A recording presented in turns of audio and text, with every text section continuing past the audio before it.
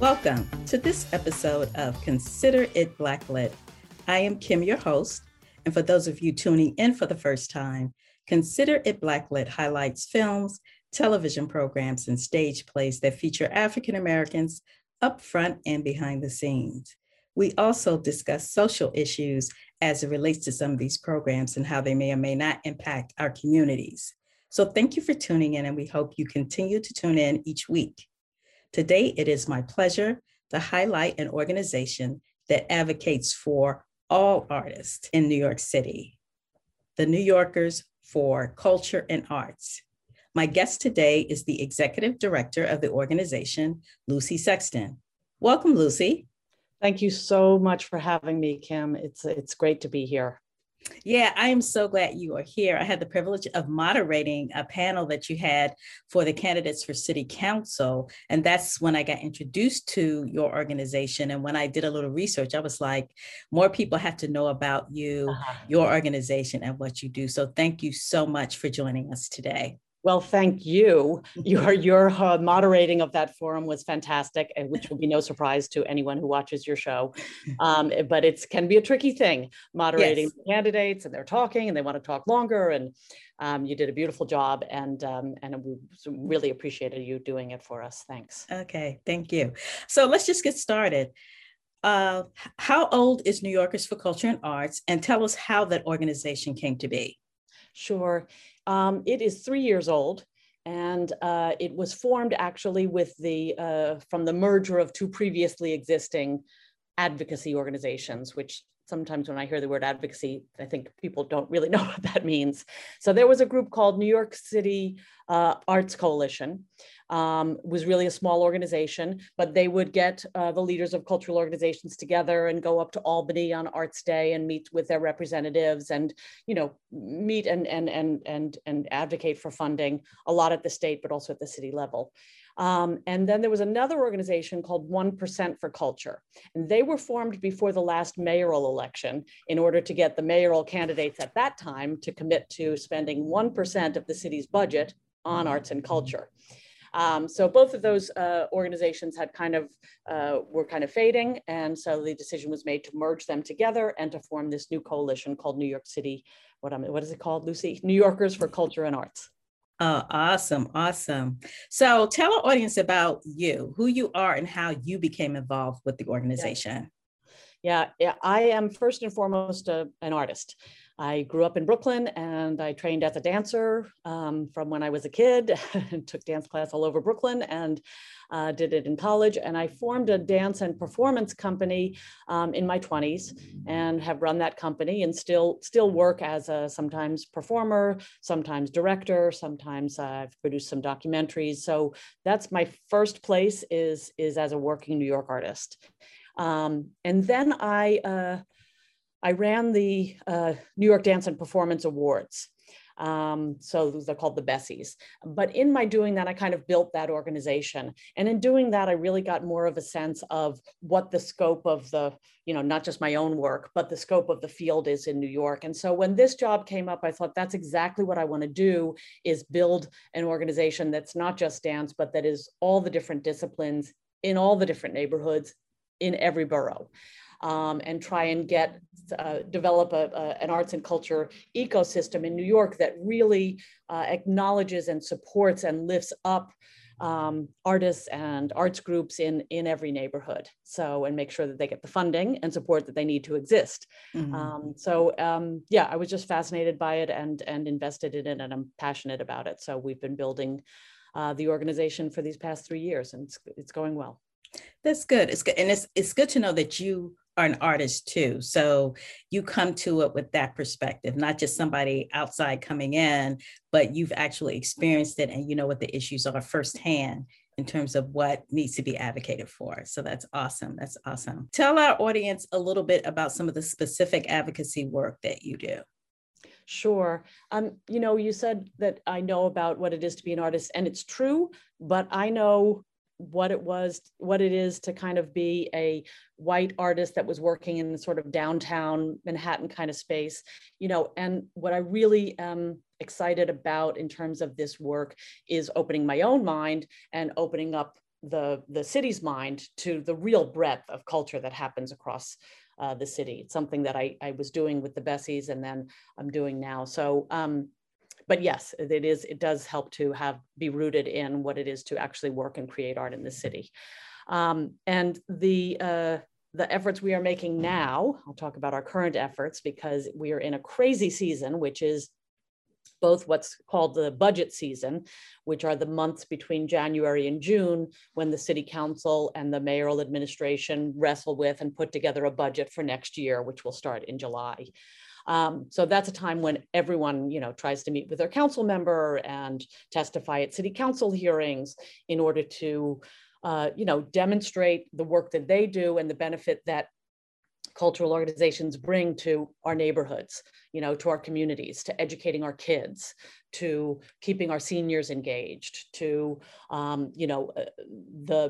there's a program in the city called NEON, Neighborhood Outreach Network, which has an extraordinary, it's actually funded by the Department of Probation, and it has an extraordinary success rate in partnering with local cultural organizations, engaging youth between, I think, 16 and 24 years old who have gotten involved with the criminal justice system, getting them engaged with, arts and culture, and they have like a 99% success rate in those young people disengaging from criminal justice and actually pursuing different pursuits. And so anyway, I'm just a real advocate and I really want to amplify that the benefits of arts and culture are real and particularly important on a community level. So this is the budget season when we try and make that case and tell our city council people that they need to fund it and support it. So, yeah.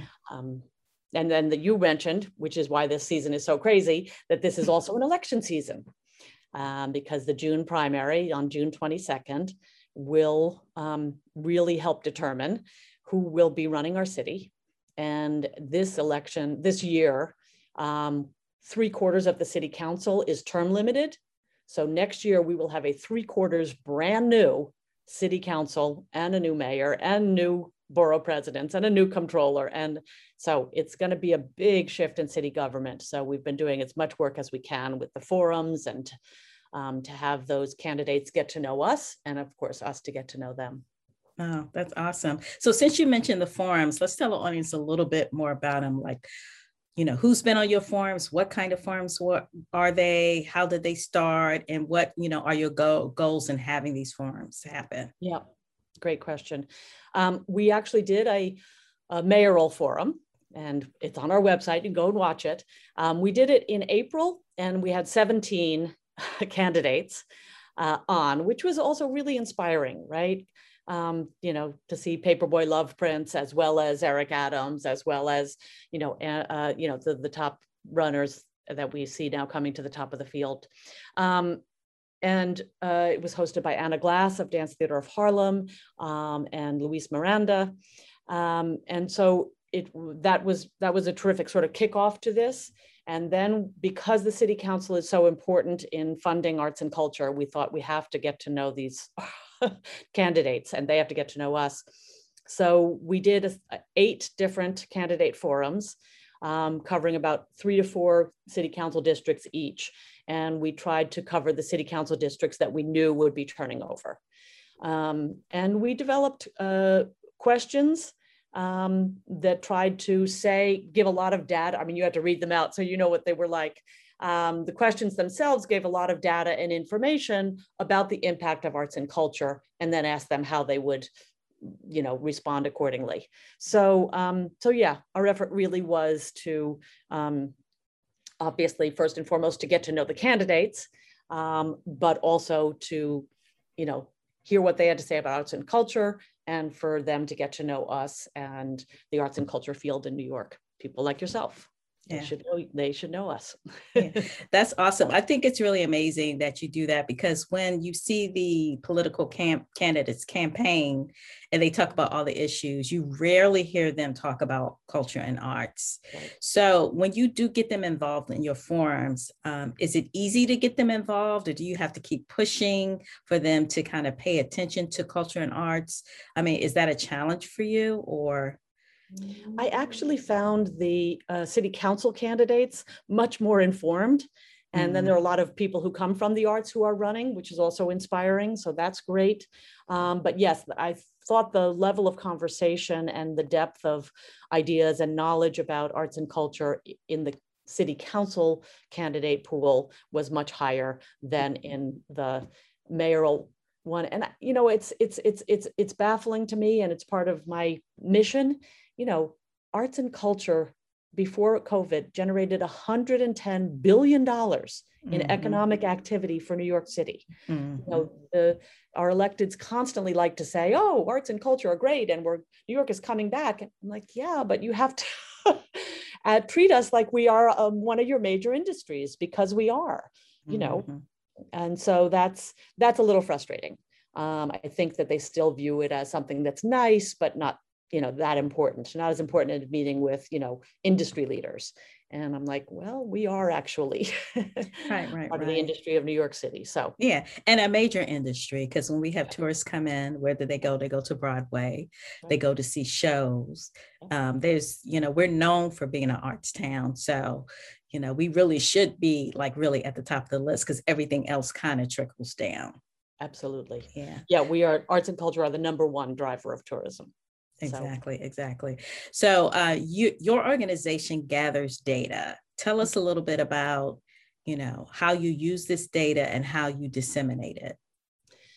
It's a great question. And what I think our role is I don't do data research, I don't do surveys, but what I have is someone that goes out and looks at all the reports that are out there, because there's lots and lots of data out there. And part of the problem with data is, how do you access it? I don't want to read a 14-page report.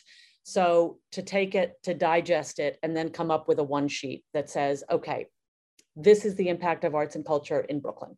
This is how many organizations there are. This is how many public schools we're in. This is how many senior centers we're in. This is how many people we employ, so that when you meet with, the borough president, you can say, this is your borough. This is why we're so important to your borough. And that's one of the main ways that we use it, is that we use it ourselves in advocacy, but we also provide it. We're a membership organization. So right now I'm reaching out to our members saying, do you want to meet with your city council person? And when they say yes, I say, okay, here's some handouts to give them. Here's some data sheets to give them. And because electeds are so busy, and they have to serve many constituencies, which is right, they don't have time to really do a deep dive. So if you can give them a cheat sheet that says, this is our economic impact, this is how we've improved education outcomes, et cetera, then it's easy for them. And then they can use it when they're talking to their colleagues. So that's I think our role, is sort of digesting and providing easy to use sheets. Awesome.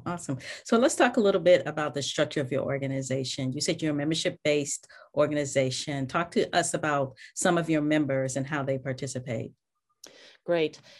We are growing it. The whole organization is now one full-time person, that's me, and 2 part-time people who are fabulous.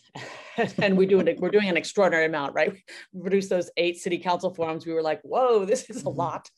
But we're growing, and that's good.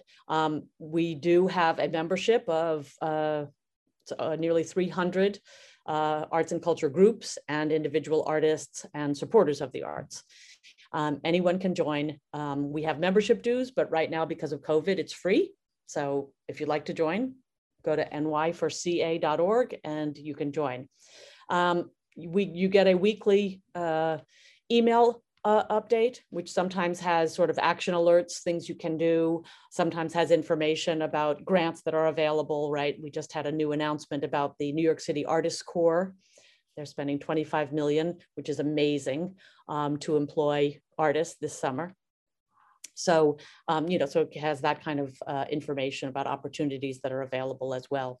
And then we do a series of what I call cultural convenings, where I invite everybody to get together, either on Zoom or back before, in the before time, we got together in person.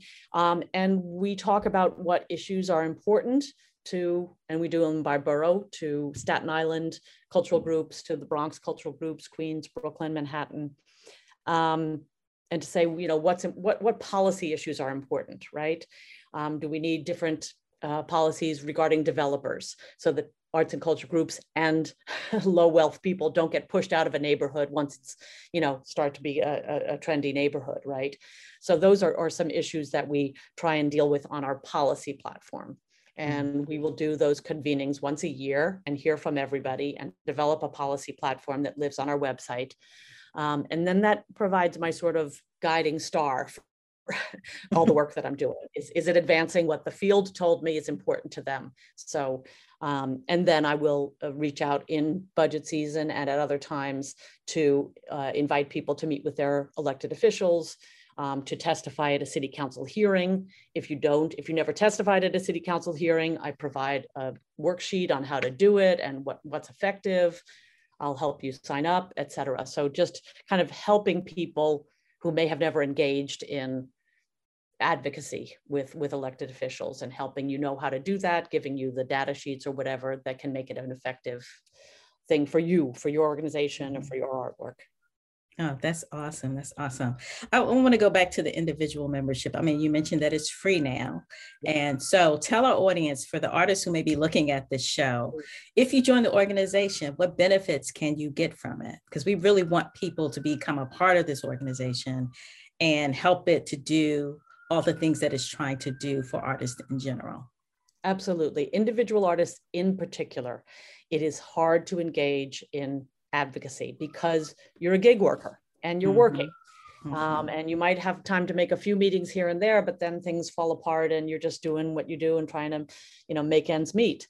So I think it's particularly valuable for individual artists, so that when the city council is doing hearing on, I think they had a hearing 2 months ago on, how can the city better support BIPOC and queer individual artists? And I was like, okay, here you go, artists. Here's the hearing, which you may not have heard about. Here's how you can register to testify. Here's what will be effective. And it was a fantastic hearing. And it's time that they started paying attention to the livelihood of individual artists. I mentioned the Artist Corps. Again, it's a grant program. If you want to know how to apply for it, you'll get weekly emails telling you how to access these $5,000 grants this summer.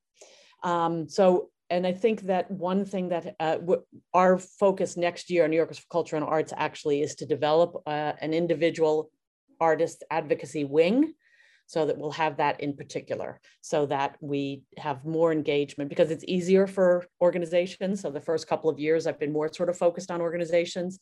And now it's really like, okay, how do we do the deep dive to really engage individual artists and get them in conversation, hear what's important to them, hear what struggles they're having in terms of, finding affordable rehearsal space or, performing. I'm doing an advocacy right now about permitting, because I know that a lot of individual artists, perform, on the street or wherever you can, and to make some money, et cetera. And how can we make that permitting process more affordable and easier for individual artists to do it? So, but the more I hear from artists about what they need and what their, concerns on the ground are, then I can go ahead and work on that, since I think artists don't have the time to do that on a daily basis. Okay, that was interesting information. It sounds like the individual artists can actually use this organization as a resource.